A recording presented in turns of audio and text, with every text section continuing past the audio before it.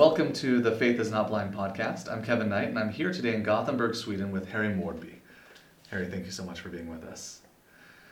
Well, Harry, this one is a particularly fun interview for me because when I was a missionary in Sweden 18 years ago, my first area was in your ward, and I remember well some really interesting intellectual discussions that you and I had, and that I'm sure you've imparted a lot of wisdom on missionaries over the years. I want to begin though by asking you, how did you become a member of the church? How did you develop your testimony? Give me a little bit of a sense of your spiritual upbringing. Well, it started with missionaries. Our family are all converts, and my mom brought me to church when I was 8. Mm. And it was a Sunday when I was going to play soccer, and I hated it. And then our entire family, besides my older brother, he's 11 years older than me, went to church. So my mom was baptized 1958. 1960, my 2 sisters were baptized. And 1962, my dad and I. So the family was spread out a little bit. Yes, it took 4 years, and we went to church the whole time. So you were 12? I was my 12th year. Okay. And the missionaries were often at our place. Mm-hmm. And once they said, this was way back in the days when there was no TVs. Mm-hmm. You had a radio, and they said, on Radio Luxembourg, the Mormon Tabernacle Choir are going to sing the Messiah tonight. Okay. And my sister and I, we loved music, and so we got Radio Luxembourg in, and we heard the choir singing, and they were singing "For Unto Us a Child is Born." I was laying on the carpet in the living room, and the Spirit caught me, and I felt that Christ is real. Mm-hmm. And it is important to be one of His. And that was really the start of my testimony of Godhood, of who Christ is, what He's done for us, and the importance of being a member of His church. And not long after that, my dad, well, that was a special night too, we were all in the kitchen, and he came in with tears in his eyes and said, I had to join this church. I guess he's been in the bedroom praying. I said, you do? And he said, yes, I have to, because this is true. And that was the start of a long journey. We were baptized together, and so I had my teens in the church, growing up with some other, not so many kids, as you might believe. Sweden is not a big country, and the church was not big in those days. Mm-hmm. And I especially remember a day when I was supposed to go to school, and my stomach was upset, so I decided to stay home, and I opened the Book of Mormon early in the morning, and I started reading the Book of Mormon. I was fascinated. And I was reading, and I woke up about, I don't know, when everybody came home from work and school. And I've been reading all day, and the stomach craziness was gone, and my testimony had grown, and I've read about 2/3 of the book in one day. How old were you? I think I'd be about 14. Wow. Like Joseph Smith. Okay. It strikes me as unique that an 8-year-old child would spend 4 years investigating the church. Was there something that you was there something that was hanging you up, or did you feel like you just didn't have the conviction yet? Well, I liked being there. Mm-hmm. I went with my parents, and I saw my sisters, and I saw how they grew in their testimonies. And the missionaries came when I was about 10, I think, and they asked me if I wanted to be baptized. And I said, I'll do it when my dad does. Because I felt that he was the one who was in charge of the family, and I'd follow him. Okay. Rather than mom. My mom my grandfather on my mom's side, he was a preacher, so she had a background of faith growing up, but not my dad at all. Oh, really? So being a member for him was a great change, and becoming a member, and meant that he had to give up certain things that he was not prepared to do, actually. Mm-hmm. I remember standing at the downtown Göteborg, Gothenburg, by the canal waiting for the streetcar to come, and And he was pensive, and so I was just waiting there. And he said, "Nope." And he took out his package of cigarettes and knuckled up, threw it in the canal, and took up his pipe and broke it off and threw it in the canal, and never smoked after that. Wow. That was about 6 months before he was baptized. Okay. So he made some serious decisions, and I followed him. Okay. And I don't know if I really was investigating. I just kind of accepted everything and went there. Okay. My recollection of you is from even just 18 years ago, fuzzy as my recollection may be, is that you're fairly intellectual, fairly analytical. But you mentioned the earliest days of your investigation of the church were in the times that predated common television in Sweden. Oh, yes. So certainly much of your learning about the church would have predated the internet. How have you studied? How have you learned so much? How did you're an inquisitive mind. Yes.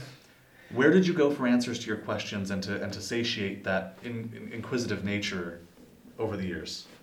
Books. Okay. I've always been reading. Always been reading a lot. When I was 10, one of my sisters brought me to the library close to our home, and I'd never seen that many books in all my life. And I said, "What do you do here?" Because in our home there weren't very many books. And she said, "You can borrow books." "How many?" "As many as you want." "Can I do that?" "Yes," she said.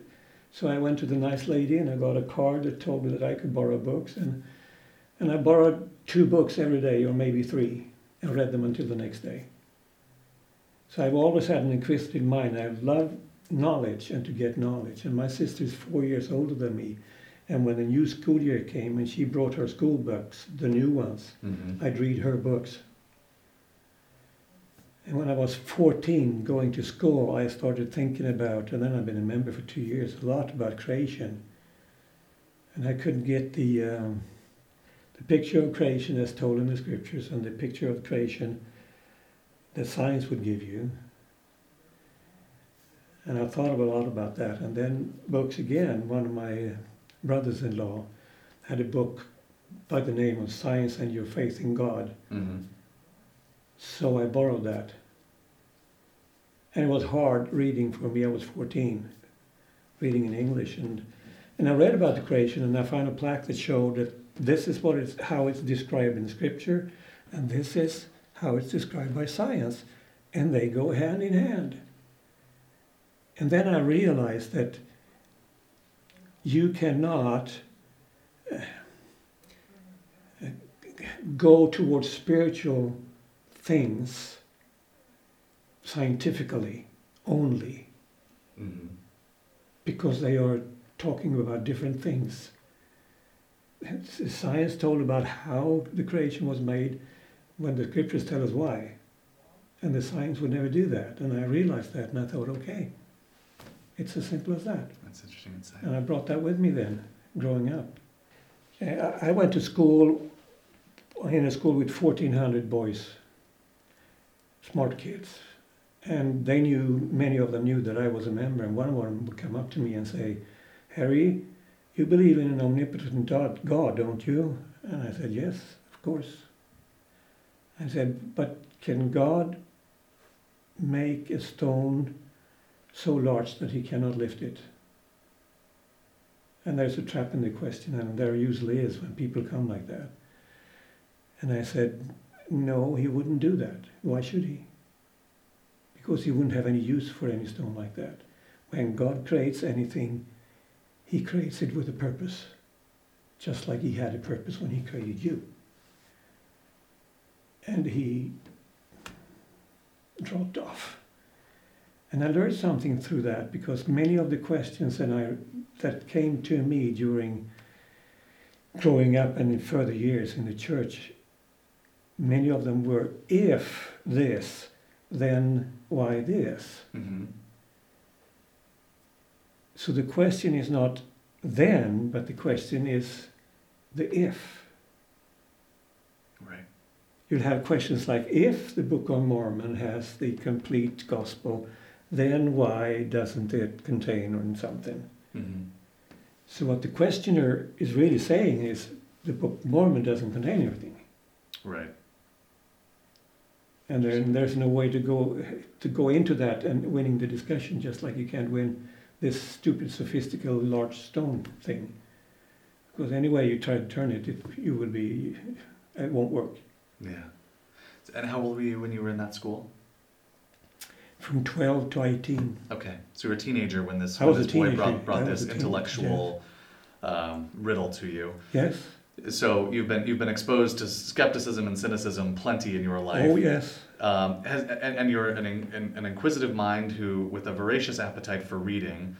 Those two things coupled together, was there ever a time when you came across something about the church and you thought, wow, this is jarring or shocking, or how do I explain this? There must have been. Well, there was certainly a time when internet came into the picture, Mm-hmm. which opened up for knowledge spread from anyone. Anyone could put up anything out there. And this started in the, here in Sweden, came in early 90s, 80s, I'd say. And I was bishop at the time, and one of my very first interviews was a member who wanted to have a conversation with me. I said, yes, of course. And he said, I want to leave the church. And I said, really? How come? And I thought he was going to start whining about things in the ward or whatever, but he didn't. He was chopping at the roots of the faith, of Joseph Smith, of the Book of Mormon and things like that. And I said, well, of course you can leave the church. The procedure is that you have to wait 2 weeks and then it's just paperwork and then it's done. But you need 2 weeks to think about this. And then he said, Harry, try the internet. And then he left.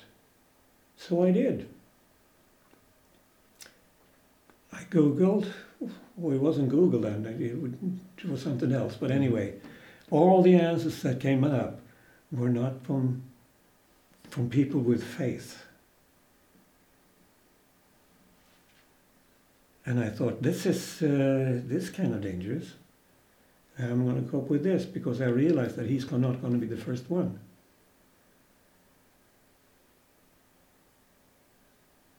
And then I remembered something that Marion G. Romney had said when I was a missionary 10 years earlier, 15 years earlier. He was visiting Sweden and I was in the mission home.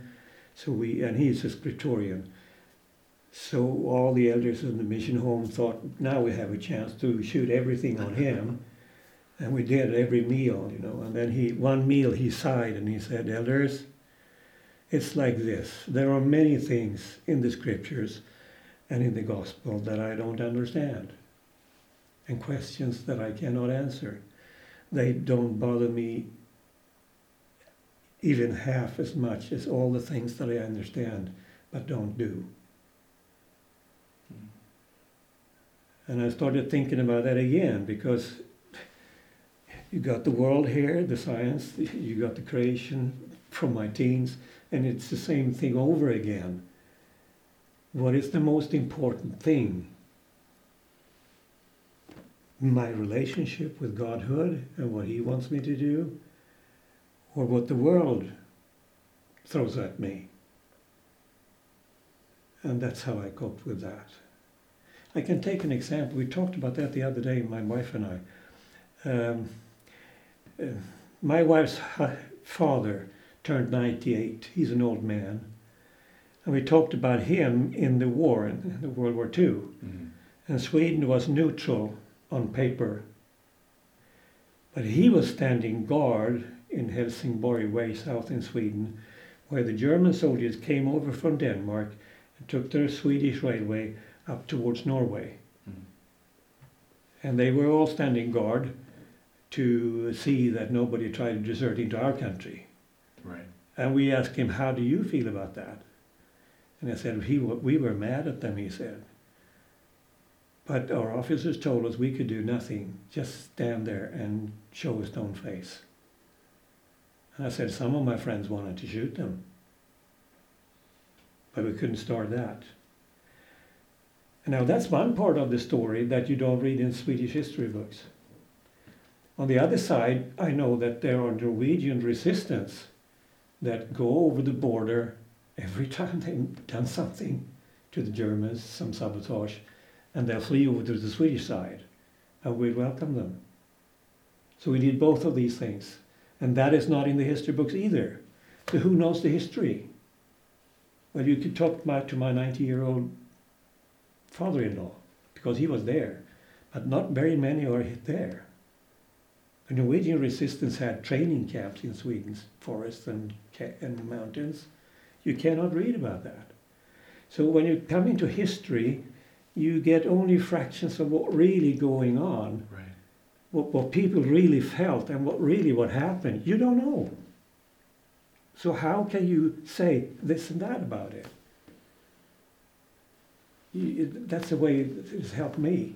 And how do you do that? How when you see something, and of course, as wonderful as it is that we as a church have been good at record keeping and things like that, we are blessed to have a lot of records about the history of the church, but with this acknowledgement that we don't have everything. We don't have everything. No, we don't. How does that affect your view of the church and how you navigate, or how you would advise people that find something and think, wow, this is akin to Swedish complicity in World War II, Yep. in the gospel sense. What do you do with that? What I do is that I realize that the church has a name. It's called the Church of Jesus Christ of Latter-day Saints.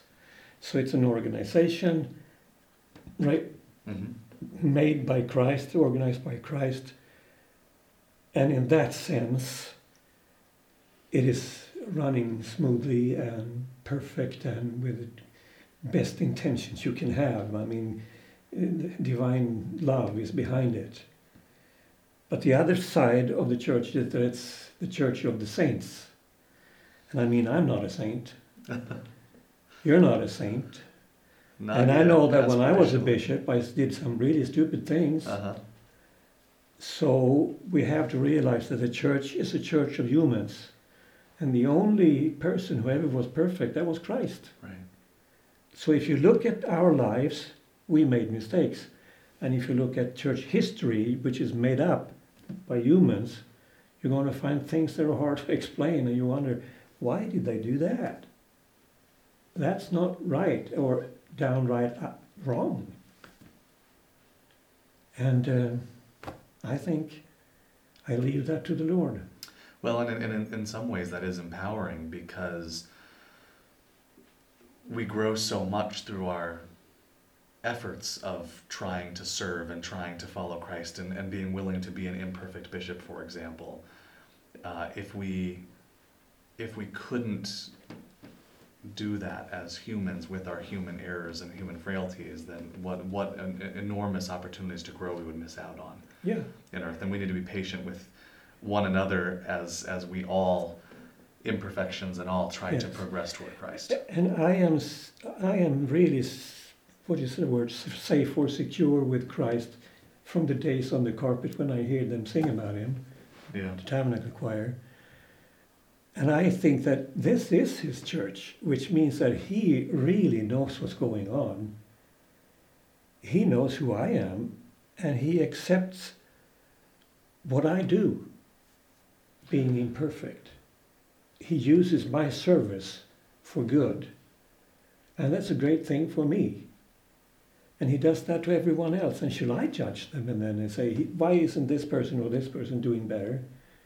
Because I'm not. But Christ is accepting that anyway.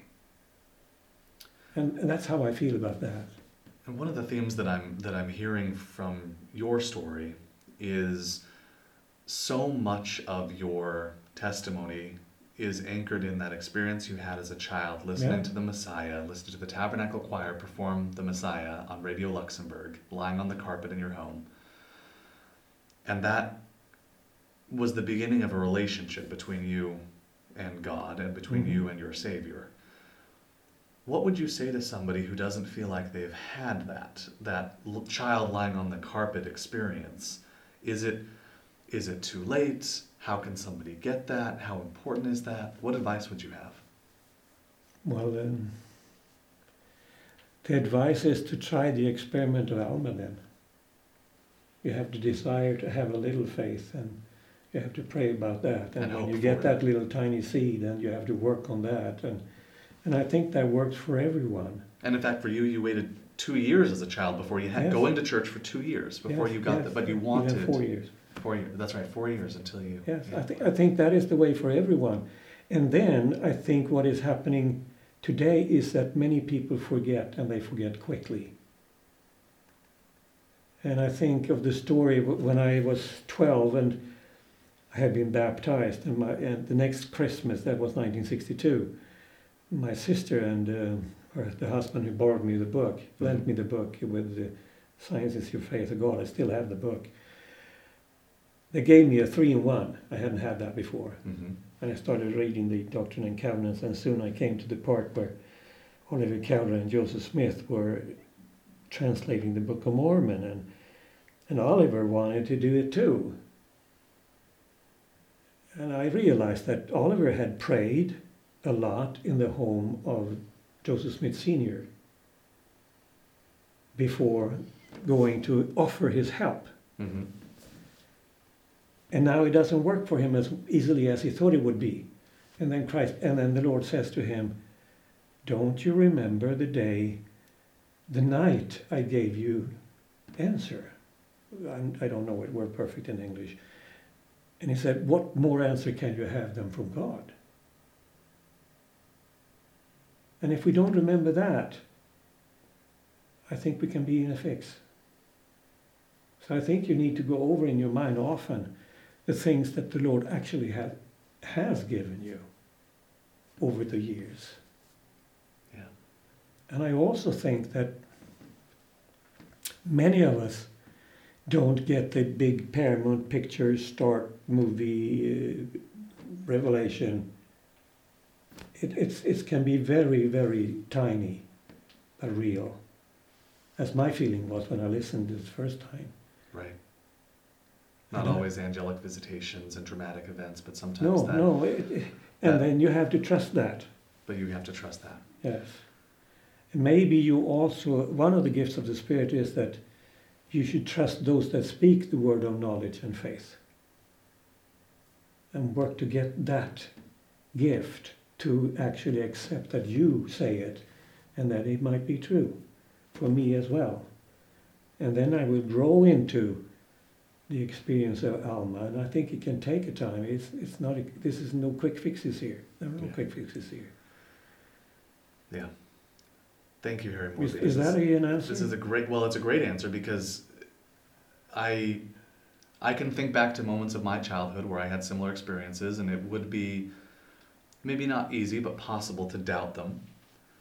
I'm grateful that I had some of those experiences as a child because I think it set me on a path to continue to nurture and develop my testimony. But then I think even in this conversation, my testimony has been strengthened by hearing your experience, and I think that's a very, very valuable part of the equation that we sometimes leave out. And that is, and it's one of the reasons why we go to church, and one of the reasons why we go to Sunday school, is that conversation from other people, that support, that sharing of testimonies from people who we know and people who we can trust, and we can our testimonies don't stand in isolation, I guess I would say. No, they don't. And the Lord told me once that there is no way you can rush into things either. After my mission, I went into the army, and after the army, 11 months there, terrible time, waste of time.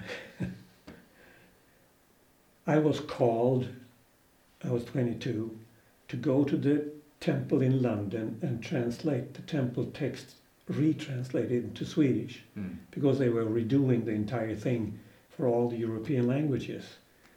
So gathered in the Swiss temple, there was one of them that we had at those days, were all the Romanic-speaking people, and in London they gathered the Germanic-speaking languages. So there were 2 ladies from Norway and Denmark, a 92-year-old patriarch from Holland, and a professional interpreter, an Austrian, for German.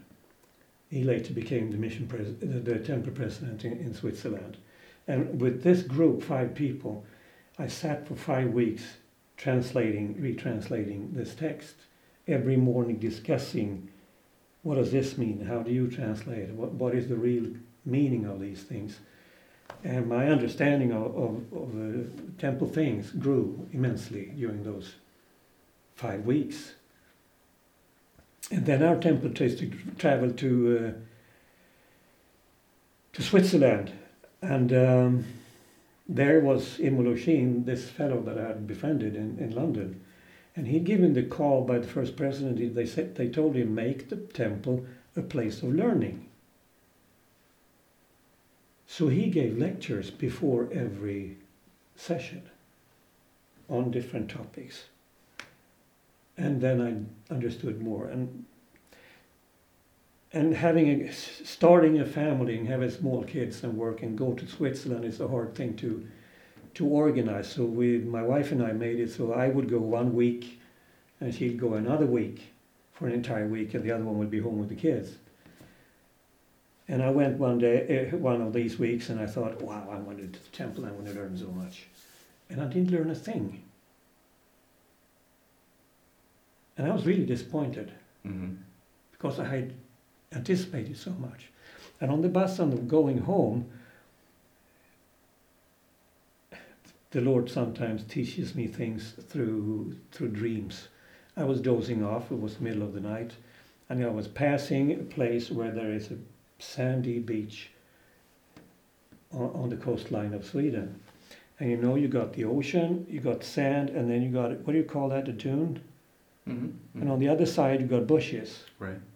And I saw myself crawl in under these bushes and finding my way on the ground among all the roots and things. And I saw myself understanding more, so I could start standing up. And this was really, really messy because there was branches everywhere. And then I got so high up, I got my head over the bushes so I could see even more. And I started crawling up over this dune. And I thought, this is the Lord telling me that I know a few things about the temple. And when I came to the top, I saw a vast ocean of knowledge that I knew nothing about. And I was calm. I realized the Lord was telling me, you knew a few things, son. There are a lot more awaiting you, and be patient. It will come. And some things has taken 40 years of temple attendance to realize what they mean to me. And maybe some of us need to not run before we can walk, and give the Lord the opportunity to do it as His due time. That's very insightful. Thank you, Harry Morby. Really appreciate you taking some time to share your insights and your testimony and your advice with us. Thank you.